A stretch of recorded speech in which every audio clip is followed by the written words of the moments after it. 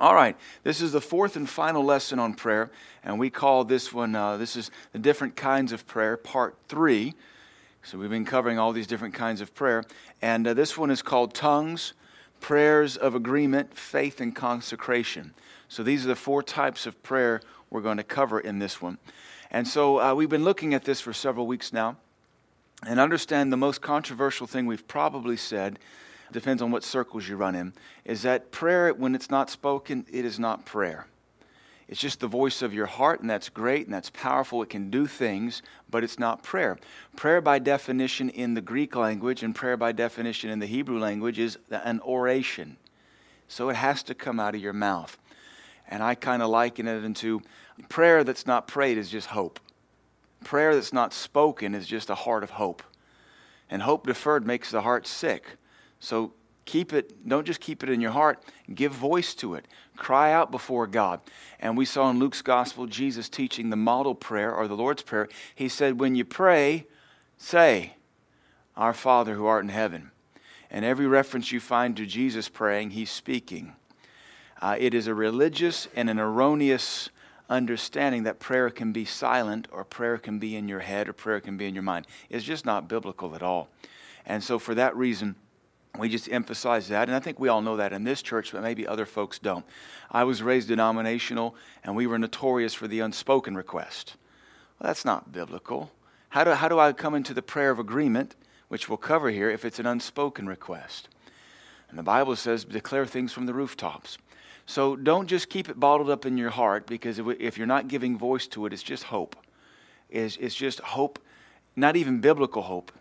Biblical hope is an expectation.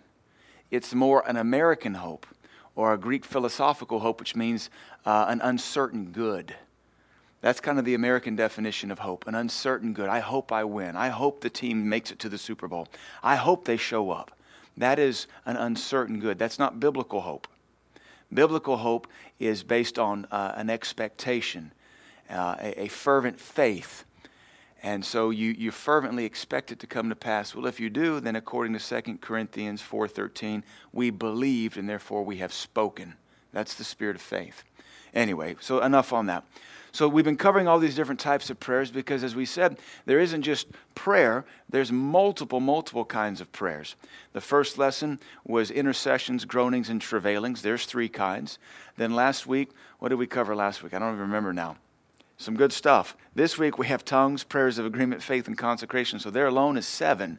Thanksgiving was last week. There's 8. Supplications and petitions. There's 9 and 10. 10 types of prayers. Really, supplications and petitions are kind of the same thing. But you've got 9 or 10 different kinds of prayer that the New Testament distinguishes. And so we need to understand these so we can follow what's going on when God is moving upon us. Our first section here on this curriculum is praying in tongues. This might be the second most controversial thing we talk about. A lot of churches don't believe in tongues anymore. I don't understand why churches want to be quick to say tongues is of the devil, because most of those churches don't even believe in the devil anymore. Well, if you're praying in tongues, you got a demon spirit. Since when do you believe a Christian can have a demon spirit? That's not even your doctrine. I don't understand why we've got over 100 passages of Scripture, 100 verses that deal with tongues, and so many New Testament Christian churches in America say it's been done away with. It's just sad, unfortunately. But praying in tongues is a form of prayer. As should be apparent from our study thus far, looking at our curriculum, there are many types of prayers. Several times in the New Testament, the saints of God are recorded as spending time in prayer. However, the Bible does not tell us what kinds of prayers they were praying. And you can see that in Acts 4:31, Acts 13, Acts 16. We don't know what kinds of prayers. Were they interceding? Were they supplicating? Were they giving thanks? Sometimes when the prayers are recorded and written down in the Bible, we know what kind of prayer it was. Giving of thanks, and there may be petitions. But unless it tells us, we just can assume maybe all 10 were going on, 9 or 10 types. We can be confident, though, that some of this prayer was in other tongues. Even as Paul said, I thank my God, I speak in tongues more than you all. So Paul was in a habit of praying in tongues quite a bit. And we see services in the book of Acts where they spoke in tongues. Acts chapter 2, they prayed in tongues in a prayer service. Acts chapter 10, they're having a home Bible study. And as Peter's yet preaching, the Holy Ghost falls on them, and they begin to speak in tongues and magnify God. And then in Acts chapter 19, they have a Bible to study and discipleship time. And Paul lays hands on them, and they begin to speak in tongues and prophesy and magnify God. So we see it was a common occurrence. So what is tongues? And we've covered this in other lessons, especially if you go to this church. But tongues refers to a supernatural prayer language where the language spoken is both unknown and unlearned by the Christian praying. That doesn't mean somebody doesn't understand it somewhere in the world, but that one that is praying, you don't have a clue what you're saying. This language can be either an earthly tongue or an angelic tongue, and folks don't get that, but you should. 1 Corinthians 13:1, Paul said, though I speak with tongues of men and angels. And then we go on to talk about love after that. But notice he said there was two classifications of tongues. Earthly tongues, that means tongues that man has devised through linguistics. And then there's angelic tongues, tongues that nobody on earth would comprehend, only the angels would. And apparently when we pray in tongues, we pray in both categories. Sometimes the angels understand. Sometimes if you were to have maybe a great group of linguists, somebody might understand. I'm pretty confident, this is just me speculating, eventually they'll get some kind of iPhone app or Google app, because they already have it where you can speak and it'll translate for you. My neighbor is French-Canadian, and so she was showing me an app on the phone yesterday. She went to Mexico on a mission trip recently, and so she was showing me how she can speak, and it records and then translates it into Spanish. And so she had accidentally hit the button while we were talking, and it recorded both of our conversations, and then it starts kicking back in Spanish what we were just talking about. I would almost be willing to bet there'll come a time when that technology catches up with the Holy Ghost, and we can pray in tongues, and somebody's app will be able to tell us what we're saying. We've seen it in our church, not with the apps, but with people visiting who said, you were saying this or you were saying that. When Pastor Titus Marefu was here from Zimbabwe a couple years ago, actually it was last year, and I was praying in tongues, he got up and he said, you were speaking 3 African dialects, because he speaks like 20 of them. And he said, in Shona you were saying this, in Zulu you were saying that. And he just understood what I was praying in tongues, because he's an educated man, and I was praying in an African set of dialects. Anyway, that's just to say, tongues is really cool. And I don't know why you wouldn't want it, or why you wouldn't pray in the Spirit. So the manifestation of tongues is evident there. We got a bunch of scriptures for it. We're Bible people. You can disagree with tongues, but you can't disagree with the fact that we got Bible to back it up, right? Tongues is for everyone. And then you got Mark 16, Acts 2, Acts 10, Acts 19. In Acts, in every account, everyone present received the Holy Spirit and spoke in tongues. That is to say, 100% of the believers receiving and speaking. And we've got 8 or 9 lessons on tongues, and we cover a lot of this in those lessons. So what does praying in tongues accomplish? Because what I find fascinating in studying all this, you'll find Bible references for praying in tongues doing everything you and I know to do in English with prayer. So we've said there's basically 9 kinds of prayer that we do with our understanding. You'll find biblical examples of tongues doing the exact same thing, which I think is just so neat that the Spirit of God with the gift of tongues is bearing witness with the Word of God. Because the Spirit of God and the Word of God are the same thing. They're God. So what does tongues do?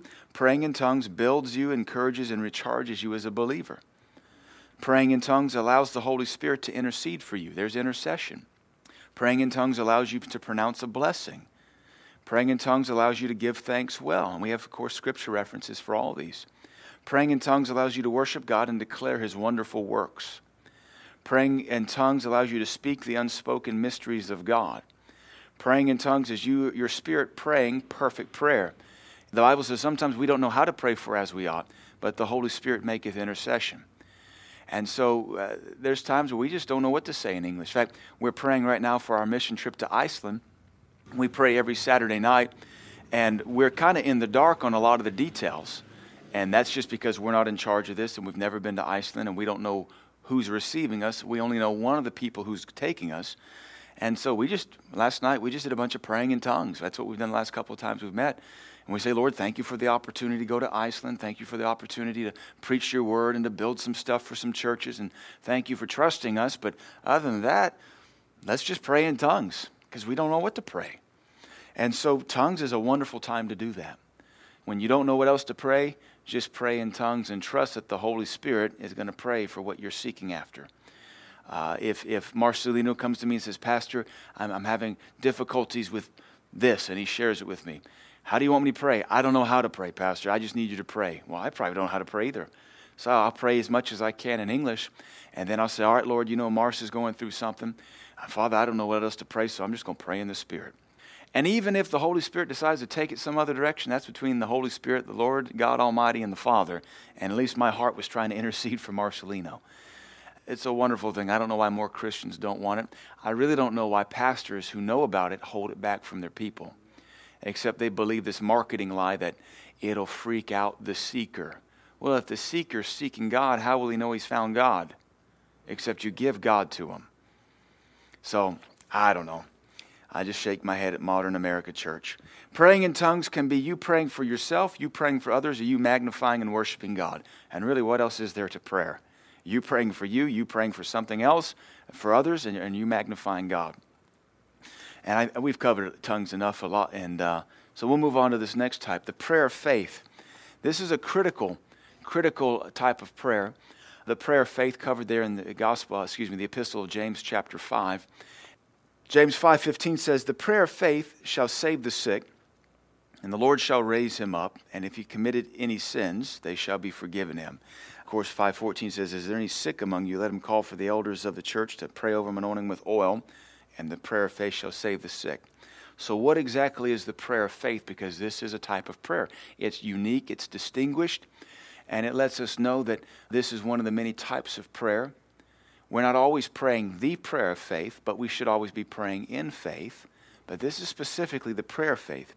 All prayer should be prayed in faith, for without faith it's impossible to please God. And I will therefore men pray everywhere without wrath and doubting. So we don't doubt when we pray. But there is clearly a prayer of faith. And this is prayer given for something for which there is clear Bible authority to ask for and receive.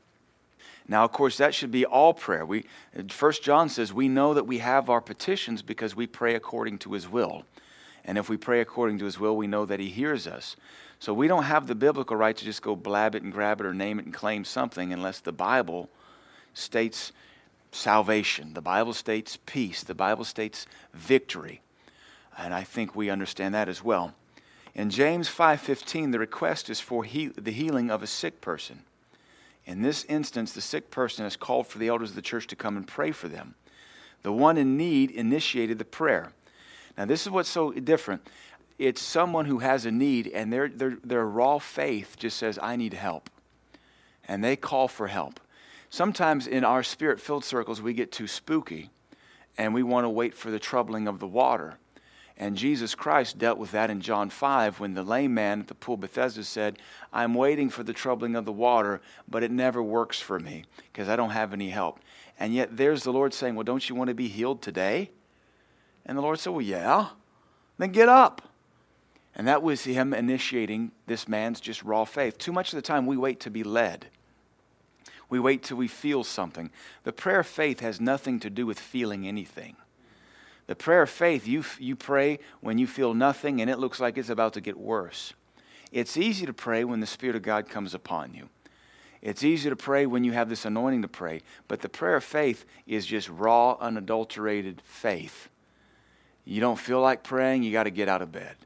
You don't feel like showing up, but you come anyway. You feel like rolling over and dying, or you feel like giving up, and you open your mouth and pray anyway.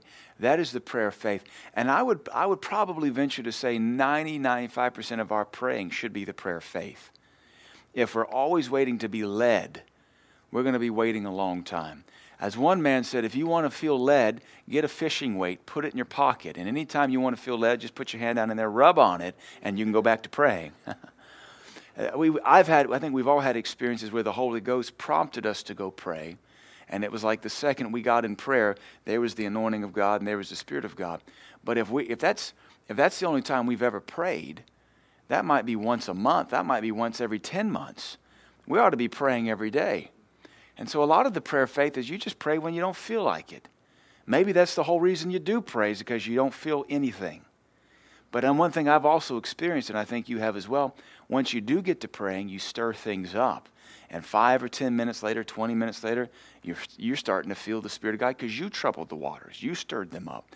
If we're always waiting on the Lord, and there's a time to wait on the Lord, but if we're always waiting for Him, we may not be doing the Word as much. Here in James 5, this person's sick. They don't feel the anointing of God to be healed. They feel sick. And their feelings of sick provoke them to do what they knew to do, which was to call for the elders of the church. Now again, I like to point out, this is the only biblical precedent for skipping church. You're sick, and you couldn't make it. But yet, at the same time, it says this person's heart is so hungry for God and for church, they call for the elders to come and pray over them and anoint them with oil because they want to get better, not so they can go play hooky from church, but so they can go back to church. But notice it's also the sick person's responsibility to call for help. As a pastor and as the elders of this church, we don't always know when people have need. And we're here to supply needs. We're here to take care of needs and pray for them. But some folks, they're just good at playing hooky anyway. So how are we to know that you broke your leg in a car accident because you were a little tipsy and you weren't just playing hooky? How are we to know you need something except that you ask for it? Here it says, if there's anybody sick, you should be calling for help. Don't feel too proud. Don't feel like you're bothering us. It's what we're here to do. We're here to gather together the elders. It may not always be me, but we got other elders, and we'll come lay hands on you. We'll come to your house. We'll visit you. We'll hold a little church service in there, anoint you with oil, read some scriptures to you, and encourage you, get you back on your feet. Too many folks, though, they're just absent without leave. They're AWOL. They're unaccountable. And unfortunately, in this generation, since the 70s, if I, as a pastor, if any church starts to get too nosy, we're called a cult. And I've been put in this position more than once in my short pastorate. If I check on somebody too much, I'm controlling. If I don't check on them enough, I don't care for them. All right, how do I win that one? How am I to know what is too much for you and what is not enough? Who's the needy person and who's the stay away from me person? I don't know. So that's why James says, call. You report in for duty. You're supposed to be the mature one. You know, you're the adult. You should be the one that shows up and lets people know when you're going to be absent. Yeah. All right. Just trying to teach us how to be mature. The one in need here initiated the prayer as opposed to the Holy Spirit. And they initiated this prayer on their own behalf with someone else doing the praying. The prayer of faith is often free from any tangible anointing or natural feelings.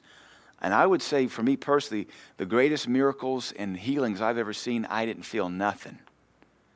And now at the same time, I can't tell you how many times I've fallen down under the power of God, or how many times I've shook, rattled, and rolled, quaked. I can't tell you how many times I've been stuck to the floor, or just have any one of these supernatural manifestations, and it didn't do any change in me naturally. I'm sure it did a supernatural change, but I can't say it made me healed. I can't say it made my vision better. I can't say it made my bones stronger. It was just a manifestation. So if I have to pick between feeling a supernatural manifestation or getting results, I want results. Amen. I remember several years ago, probably the first or second year we were pastoring, the Lord told me to call for people who were fighting sickness, and I started laying hands on people, and I was kind of bummed out because nobody was falling down. And I thought, well, that's a bummer. And that's what I'm arguing in my heart. I don't feel nothing, and nobody's falling down. I don't feel nothing. And finally, I was actually right about here on the platform. It's about right in here. And the Lord says, do you want them to fall down or do you want them to get well? I said, point taken. Be healed in Jesus' name. Be healed in Jesus' name. I call you healed. And where's the faith in that? And on top of that, we've all fallen down and got up the same. So it's not about the power of God knocking us down. Thank God it does. It's cool to play with. I'd rather be healthy. Amen. So that's the prayer of faith. It is often free from any tangible anointing or natural feelings. Faith, after all, is not based on feelings. If it had to be feelings, none of us would serve God. And on top of that, to show how immature we are, the devil will attack all of us and start to make us unfeel things. We don't feel loved here. We don't feel like we belong here. We don't feel like God's in the service. Well, since when is any of this about feelings? That's carnal. That's sensual. That's immature. We do things by faith. If it's all about feelings, every one of us would have been divorced 55 times because we don't always feel like we want to be married or feel in love. And a wise person said, I love you, but I don't like you much right now. But you give me 5 minutes and I'll get my heart straight. That wise person might have been me or my wife to each other. I love you, honey, but I don't like you right now. I'll get over it, though. Feelings. That's so immature. Feelings. Feelings. That's not spiritual. That's sensual. All right. Faith, after all, is not based on feelings. However, it should be noted that the prayer of faith can manifest the anointing. And that's the cool thing. You feel nothing, but you pray, and as soon as you start praying, God shows up, and you think, what would have happened if I didn't pray? What would have happened if I didn't drag myself out of bed and come to the house of God? What would have happened if I didn't do what I didn't feel like doing? And that's faith. We don't always feel like it. How do you think Moses felt standing at the Red Sea? And the army, the greatest military force ever known up until that point, I'm sure the ground was shaking. I'm sure the Red Sea were ripples from the vibration of the horses. And he didn't feel anything. He said, Lord, what do I do? And the Lord said, Lord, do something. The Lord said, you do something. Stretch forth your hand. Like that's going to help me. Abracadabra, got a magic wand. And yet he lifted up the staff of God and salvation came. Didn't feel nothing. And you still got to run because the army's still behind you. All right, we got some more places to go, but don't take your time. Move quickly. Move quickly. Yeah, we don't take our time here. This is not a exercise walk. This is run for your life. The anointing just wasn't there when the prayer started. If the one requesting prayer and the one proffering the prayer are in agreement, then this would also be called a prayer of agreement. You don't always have to be in agreement to get something to work. Lots of times we pray for folks, we pray for our girls. There's no agreement there. They're just kids and they're in pain, and we pray for them and the healing comes. We pray for them and they get better. But if you call for me to pray for you, and you're in faith, and I'm in faith, we come together. That's the prayer of agreement, and we'll look at that in this next section. This type of prayer can be made for yourself or for others, the prayer of faith. You know, if I'm praying for Greg, he can be in a coma. How much faith is going on if he's in a coma? None. But I can lay hands on him and pray for him in the prayer of faith, and the Lord raise him up. Or somebody who they don't know what to believe yet. This is the prayer of faith. This is critical. This really should define our life as Christians. Everything we do should be in faith. We should not do anything based on feelings. I can't emphasize to you enough as a pastor how many times I just don't feel like doing something I'm supposed to do as a pastor. And God just doesn't care. He just doesn't care. And see, at the same time, I would be ashamed to say many Christians operate in more faith for their job than they do for God. Because you guys don't always feel like going to work. But you do, and you give it your best, hopefully, when you get there. You don't always feel like paying your taxes, but you do. You don't always feel like paying for something, but you do, because you got to have it. You don't always feel like doing 99% of what you do, and yet you do it anyway, because it needs to be done. And in essence, that's faith. Isn't it amazing? We get over to the kingdom, which things are eternal, and if we don't feel like it, well, we find an excuse not to. It's really shameful. Now, the other thing I like to add in teaching on the prayer of faith, in the Greek, this word prayer is not actually the word prayer, which kind of mixes everything up that I just taught you, but it doesn't contradict it. This word is the only time this word is translated prayer, but this word is actually the word oath. So what it says is the oath of faith. The oath of faith. And what that means is, here in James 5, you've got an individual who's sick. It says, if any of you is sick, let him call for the elders, and let him pray over him in the name of the Lord, anointing him with oil. And the oath of faith shall save the sick. Now, the oath of faith basically means they commit in their heart, I'm not going to do this again. Lord, I make an oath to you. Lord, if you'll help me, I'll do better. And so that says that we have a lot to play. It also implies that perhaps in this instance of sickness, there was sin associated with it. Because it says that if they have committed any sins, they shall be forgiven them. The prayer of faith shall save the sick, Lord, raise them up. If they've committed any trespass, they shall be forgiven. So it implies that perhaps this individual, maybe they're sick because of sin, but if they will vow in their heart and make an oath and covenant before God, Lord, I won't do that again, that also helps to raise them up. It also goes to show us how much sin often plays a role in our sickness. just rebellion against God. So the oath of faith, I like that. You and I ought to be living a constant oath before God. And we say, Lord, I'm going to serve you with all of my heart, mind, soul, and strength. Lord, I love you. Lord, I'm not going to turn to the left hand or to the right. That ought to be our faith, that we have covenanted with God. Until you do that, until you make an oath with God in your heart, you'll always be tossed and driven. You'll always be up and down. I can say I haven't skipped church since 2000. I haven't skipped a church service since the year 2000. And I remember, was it even 2000? No, I didn't skip that service. So I haven't skipped a church service since 1997 because it was my 21st birthday. That's the last time I skipped a church service because I didn't feel like going. Because at some point, as a 21, 22, 23-year-old, I said, I'm going to make an oath to God that He is more important to me than me. And when you make that decision in your heart, all the other decisions are easy. And I haven't robbed the tithe since I was in college.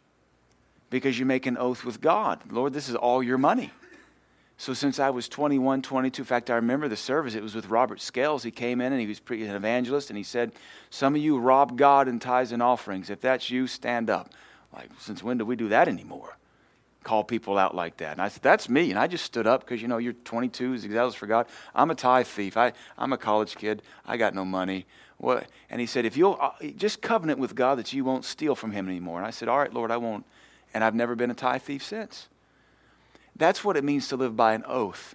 And it just makes your life better. Until you make those covenants in your heart and you declare, I'm not going to steal the tithe, I'm not going to skip church, I'm not going to do this. Whatever the Lord commands you, that'll always be up for discussion.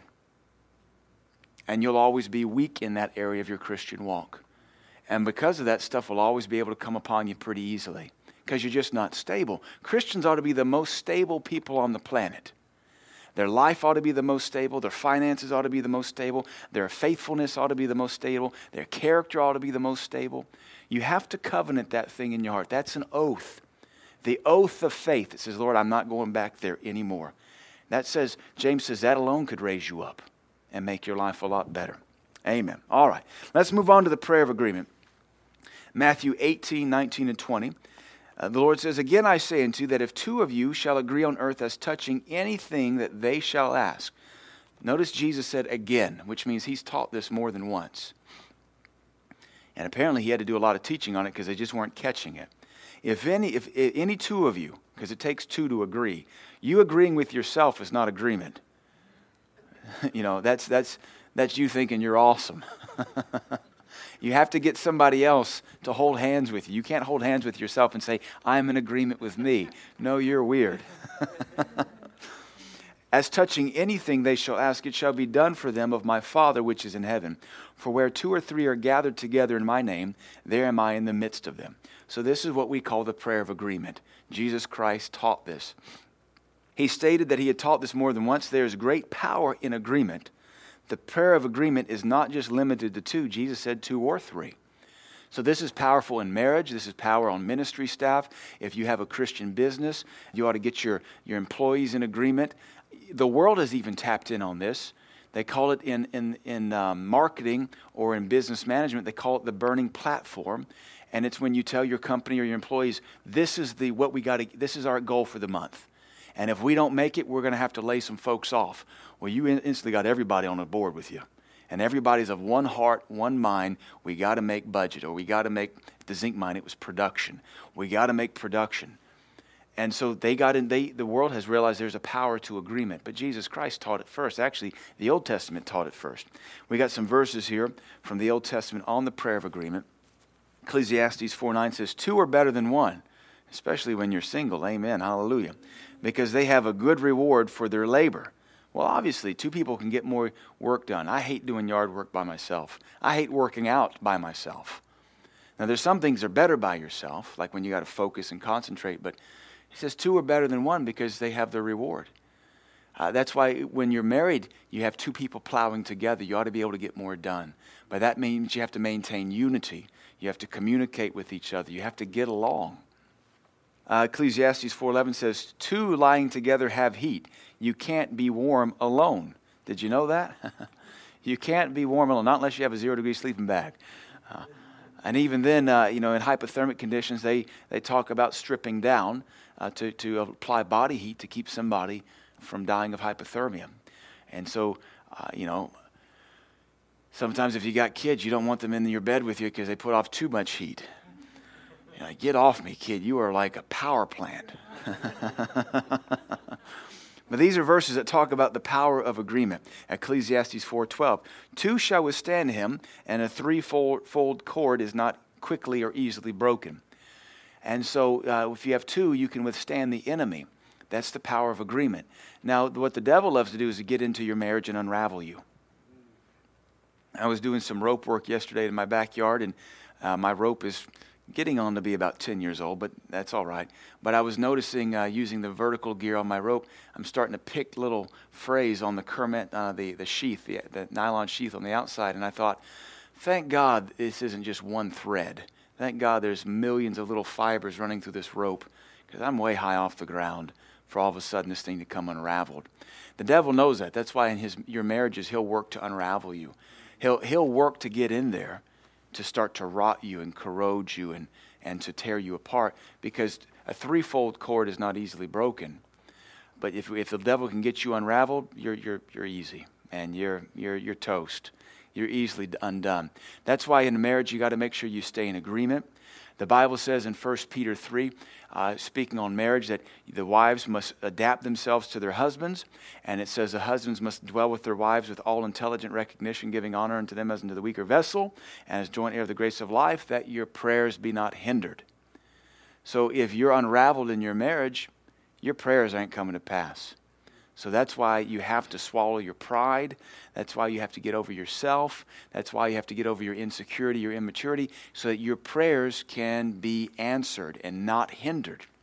A bad marriage is one of the quickest ways the Bible diagnoses unanswered prayer. And it's almost as if none of your prayers are going to be answered if you can't get your marriage in alignment. And this is why sometimes some folks, whether it's the husband or the wife, they won't even stand for Jesus Christ because they'd rather just have peace. Well, that makes them spineless. You have to stand for Jesus Christ. If you stand for Jesus Christ and the other person unravels themselves from your marriage, so be it. But you've got to stand for Jesus Christ. All right. Can two walk together except they be agreed? Amos 3:3. There's a question. No, you can't walk together except you're in agreement. If you're going opposite directions, you're not walking together. Right? Jesus sent his disciples out by twos because of agreement. The people of Babel were united and in agreement. See, even the Old Testament hints at this power of agreement. Genesis 11:6. And the Lord said, behold, the people is one. How come we can't get local churches as one? But these pagans can be one. And they have all one language. That means they were all speaking the same thing, doing the same thing. And this they begin to do.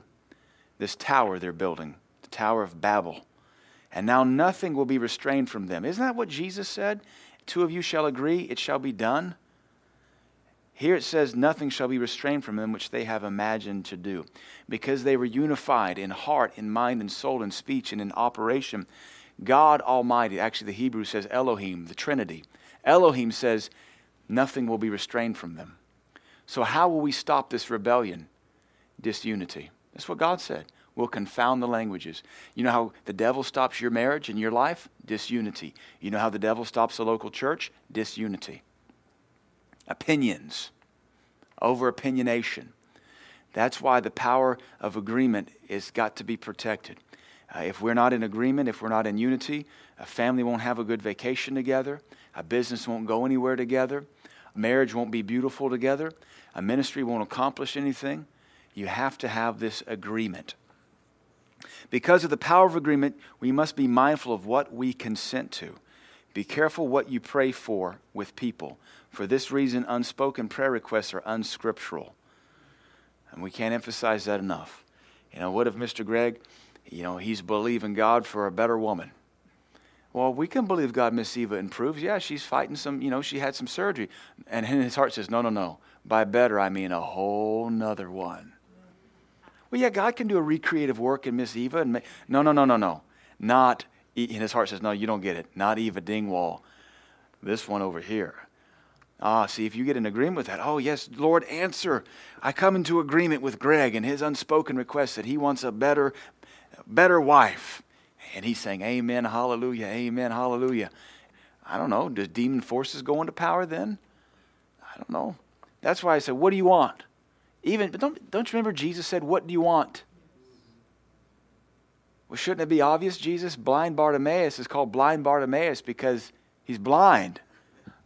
Well, Jesus didn't know what he wanted. But even Jesus was specific. And he said, all right, do you believe I can do this for you? I do. Then you can have it unto your faith. We have to be very clear. Brother Hagin taught that if you ask for nothing in particular, you'll get nothing in particular. So be specific.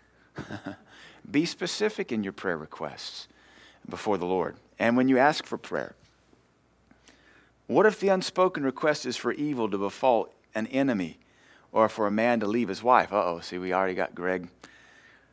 We have an unspoken request for Greg now. It involves a 2x4 and a woodshed. We don't want our prayers to be partaking of another man's sins or another person's sins. The prayer of agreement can be made for yourself or for others. Alan comes to me, Pastor, can I pray for you for something? Yeah, I need wisdom. All right, let's agree for wisdom. What for? Not wisdom to leave my wife, wisdom to pastor this church. Or, Alan, what's going on? Pastor, can you pray for me? What for? And he tells us, we can get into agreement right there. Well, we as Americans, we like to hold hands when we do it. Nothing wrong with that. But you don't have to hold hands. It can be over the telephone. That brings us to our final type of prayer, and that is the prayer of consecration. Technically, the prayer of consecration we ought to be doing every day. It's kind of like the oath of faith. We ought to be vowing to serve God every day. We ought to be consecrating our life before God Almighty every day. To consecrate means to sanctify something to God's worship and service. That means to sanctify, to set it apart. So when we talk about the prayer of consecration, we're talking about a prayer that we pray for ourselves, where we set aside ourselves for God's service and worship. We do it almost every Sunday service around here. We have a rededication. Who wants to rededicate? And what we lead them through is a prayer of consecration. Father, I'm the prodigal. Forgive me. I want to come back home. But you don't have to be backslidden to pray the prayer of consecration. You can just wake up and say, this is the day the Lord has made. I will rejoice and be glad in it. Lord, help me to serve you today. Lord, I want to glorify you. I got a busy day ahead of me. Lots of decisions to make. May every one of my decisions honor you. And that's you consecrating yourself. The prayer of consecration refers to prayer used to sanctify and set apart the person who is praying for God's service. This prayer can only be made for yourself. Now, you might can consecrate a vehicle to the Lord's use. You might can consecrate a tool or something, but you can't pray this for your friend. This comes from the internal heart to serve God. I can't pray the prayer of consecration for Greg because that's between him and God. Nor can I pray it for the Baydus or for the Keiths. I can only pray it for myself. Now I can declare as the head of my household, as for me and my house, we serve God, but I can't pray it over the Baldwin's house. I can't pray it over the Wilder's house. I can only pray that over my house. And every one of you men, you ought to be putting your foot down and saying, as for me and my house, we serve the Lord God. And Joshua said that because he couldn't decide what they were going to do. He said, I can't speak for you, but as for me and my house, we serve the Lord God. Jesus demonstrated this for us in the garden, and we're to be just like Jesus. He said, "Oh, my Father, if it be possible, let this cup pass from me. Nevertheless, not as I will, but as you will." Look how short that prayer is. Lord, not what I want, but what you want. A lot of Christians don't like this because they're too busy doing what they want. Whether it's cars they buy, houses they buy, what they spend their money on, vacations they take, mission trips they take. You have to be willing to say, Lord, not my will, but your will be done. That's the prayer of consecration. And that's hard. As Americans, we're taught you deserve. Even McDonald's says you deserve a break today. Really? I just woke up. Hallelujah. I deserve a break today at McDonald's. And then we take that into our jobs. Now, unfortunately, in corporate America, everybody knows you don't work when you go to work. You take a good hour warming up. You go, you get some coffee. I did this. And you make the rounds of the office. What's going on? You guys have a good weekend? What'd you do last night? Yeah. And then you got to sit down and warm up to the computer and let it fire up. And then you got to check your emails. And you got to see what's going on Fox News, MSNBC, when it was still in MSNBC. And so then by 8:45, you're ready for that conference call. And then by 10 o'clock, it's break time again. And then just when you get a good flow going, it's 11:30. Somebody stops in, what are we doing for lunch today? Man, that's a good question. Let's go see what Harry's doing. Harry, what do you think about lunch today? When are you going to leave? We can leave early, maybe 11:50, be back. All right, go see what Chuck wants to do. Whew. I've been at work 4 hours. I've done 30 minutes of work. That's selfish and carnal, and I wasn't getting paid to do that. And that's honestly most of corporate America. I can testify because I worked in corporate America. It's amazing we got anything done. But no, we did work long hours too, probably because we worked no hours before lunch. And that's why we took work home too. The prayer of consecration helps the believer to keep their heart and will focused and consecrated to the will of God. You pray this every day. And let this be the desire of your heart. That, Lord, my will, my life, my focus is on you. From the things I watch, to the things I eat, to what I spend my money on, to the places I go, let this all be about you. Your life is the sum of all the little decisions you make. And so if your life stinks, or if it's not performing, you've got to start to reconsecrate yourself on every little decision. Just like the dependability of your vehicle is based on the sum of all the parts. Doesn't matter how great your engine is if the bearings don't work. Doesn't matter how great the engine is if the transmission doesn't work. Doesn't matter how great the transmission is if the engine doesn't work. Doesn't matter how great or how big the engine is if only 6 of the 8 cylinders are firing. And so all you have to do is just stop and look at your life and realize I got to consecrate everything I'm doing to the Lord so that I can improve my performance for Him, so that I can go faster. I look at our little girls and I realize everything I'm doing with my girls, every decision in my marriage is working to affect the whole of my marriage, the health of my marriage. I'm putting things in my kids now that are going to affect them the rest of their life. And so everything I do with my kids, I have to make sure it's consecrated before the Lord. From the cartoons we let them watch, or the things we let them get away or not get away with.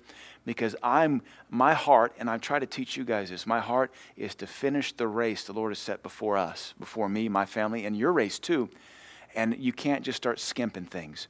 If you got the Olympics coming up and you start skipping workouts, you're not going to have what it takes to make the Olympics. And we as Americans, we think we deserve a break today. Or we take this mindset, there's bigger hills to die on. Why don't you start laying down your life now on these little things? That's the prayer of consecration.